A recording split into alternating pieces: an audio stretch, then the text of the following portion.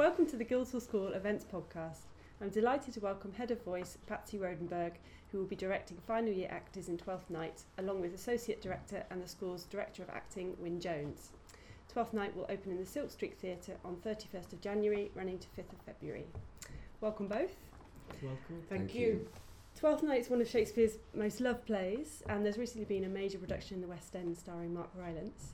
Does that make it a daunting or exciting prospect for drama students? Well, what I always say to students when they start working on Shakespeare is that the canvas that you're working on is so enormous that there is no definitive anything.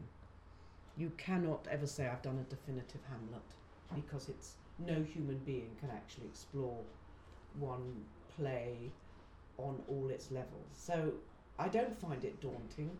I think it means that the play has something to say to us now. When people do certain plays of Shakespeare, it's because there's a zeitgeist, and I think that's what we're looking at the moment. I think Twelfth Night is about unrequited love, but it's also about how women and men use their power. Mm-hmm. And I think it's very interesting that Mark Rylance was very interested in Olivia, because actually she's a very complex young woman. Mm-hmm. And I think some of the things she's struggling with, feminists struggle with. So I think it's very relevant that this play is being done, and no, I'm not daunted.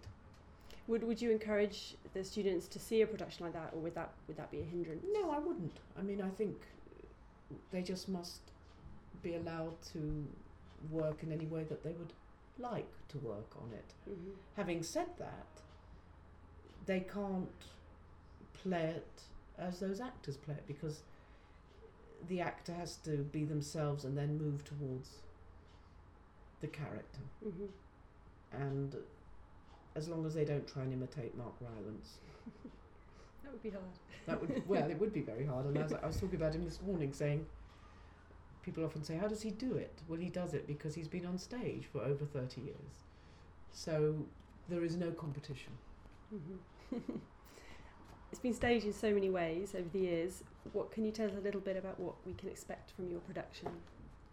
Well, we're playing it in Travers, which means we have the audience on two sides. We've got quite an intimate acting area, but we've also got the ability to open up the entire stage of the Silk Street Theatre, so we do get a sense of the sea and the expanse of the horizon. It seems to Patsy and me that it's very much about a play about people that are enclosed, and that certain characters, Viola for instance, come and in a sense break into these closed worlds and bring fresh air and space and health. Mm-hmm. So we're looking for intimacy and clarity, I think. And yet the theatre also gives them a sense of the epic. Mm-hmm. These are very important events. Shakespeare is life with all the boring bits cut out. So they have a fantastic ability to reach the audience. There's soliloquy, there's asides, but also there is a sense of sky and sea space around them. So hopefully that will give them a chance to explore those two levels in the play. And I always want to make Shakespeare relevant. I don't see any point in doing anything if it's a museum piece. So it is in modern dress. Okay. I feel that the closer we get to the idea that these people are of us, as opposed to somebody walking around in tights and a wig. So that's always my approach. Mm-hmm. I'm not saying it's always the right approach. Mm-hmm. But particularly for young, we have to turn people onto Shakespeare. Yeah. And it is of this world, as well as his world. Mm-hmm. That's why it's done all over the planet. Mm-hmm. Yeah. And you've been head of voice here, Patsy, for 31 years, and you're hugely experienced in training young actors in verse speaking. Where do you start, and what's the process? That's almost. Let me just say something about the Guildhall School, which is really important. We honour craft work. There's a big debate out there as we speak that if young actors don't learn craft, these plays will become redundant, because the play is based on speaking the action is in the word. In soliloquy, characters speak themselves into consciousness. So where do we start? You have to start right at the very beginning, which is to get people's bodies, their breath system, their voice, the range of their voice, their articulation working. And the Guildhall is very good about allowing that time to be spent, which is very expensive time, to get those basic things like a musician is, by the time a musician comes into this building, they've spent hours and hours doing the fingering, their technique. We have to teach that to young people because it's not taught in schools anymore, and people do not speak in the same way. So we have to do the basics, then they have to have a look at how language works and connect to language, how an image works. They also have to understand that there are forms that have to be honoured. The verse line, the prose, iambic pentameter, rhythms. But the important thing as they learn those things is that Shakespeare is helping the actor act through form.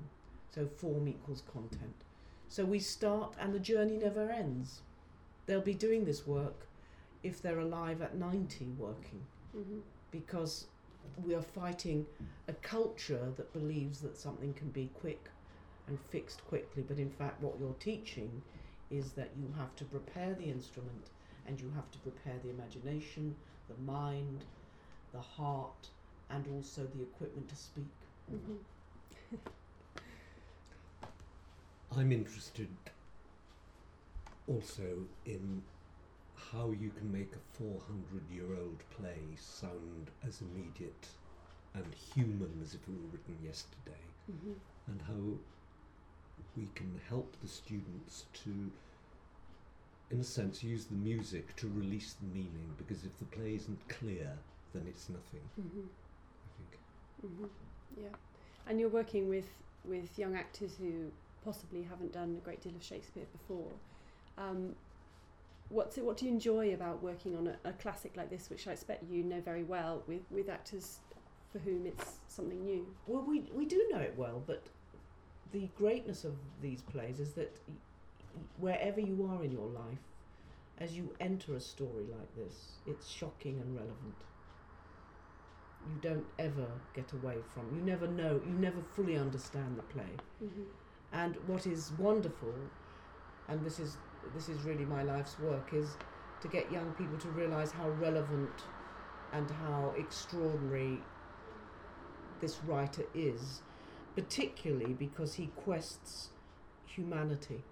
He asks us to be decent to each other, and yet he doesn't pull any punches.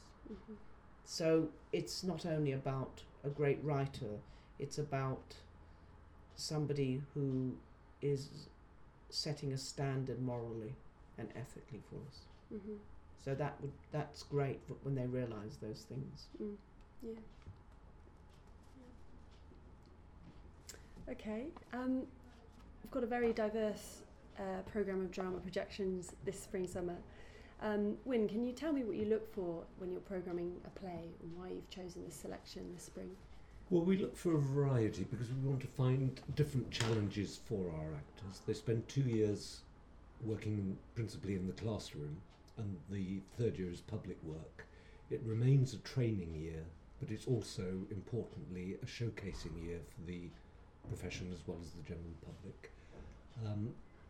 Maybe we need to go a little more within the actors' range. We stretch them as much as we possibly can within the first 2 years, but they're moving into public spaces.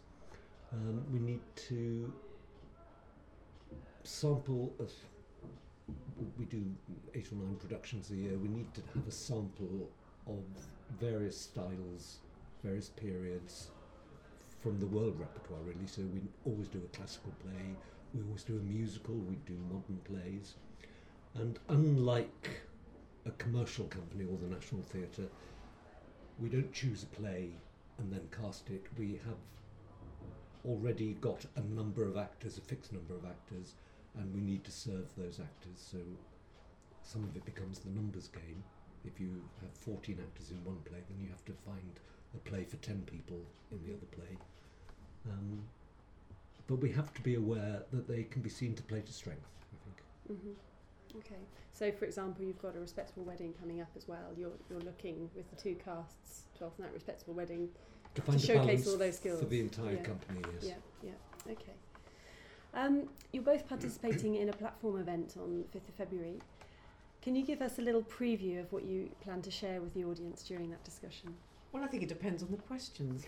But what normally happens is that we take things for granted, and I hope people will ask questions that they really want to ask, because often the obvious to us is like light coming into the mind of somebody who isn't an actor. I don't know, but I think I'm very pro-actors, and I want audiences to understand how difficult and how extraordinary the process is, so I hope those questions come up. I'm very passionate about Shakespeare, so I hope we talk about those sort of things, why Shakespeare is important, all those things, but it really is dependent on the audience. I have no idea what's to come. Okay. May I ask as well if you have a favourite Shakespeare play, both of you? Currently it's Twelfth Night. I'm really discovering what a remarkable play it is, capable of so many interpretations. It's really rich. I think I agree with that, but there are plays that are so extraordinary, and I don't want to talk about it actually, but apart from that, because people I don't want to then be working on that play, people knowing that it's what I really care about. Yeah, well, it's good if you're both passionate about the current Shakespeare anyway. Okay, well, thank you very much, both of you, for talking to me today. Look forward to seeing the production. Thank you very much. Thank you.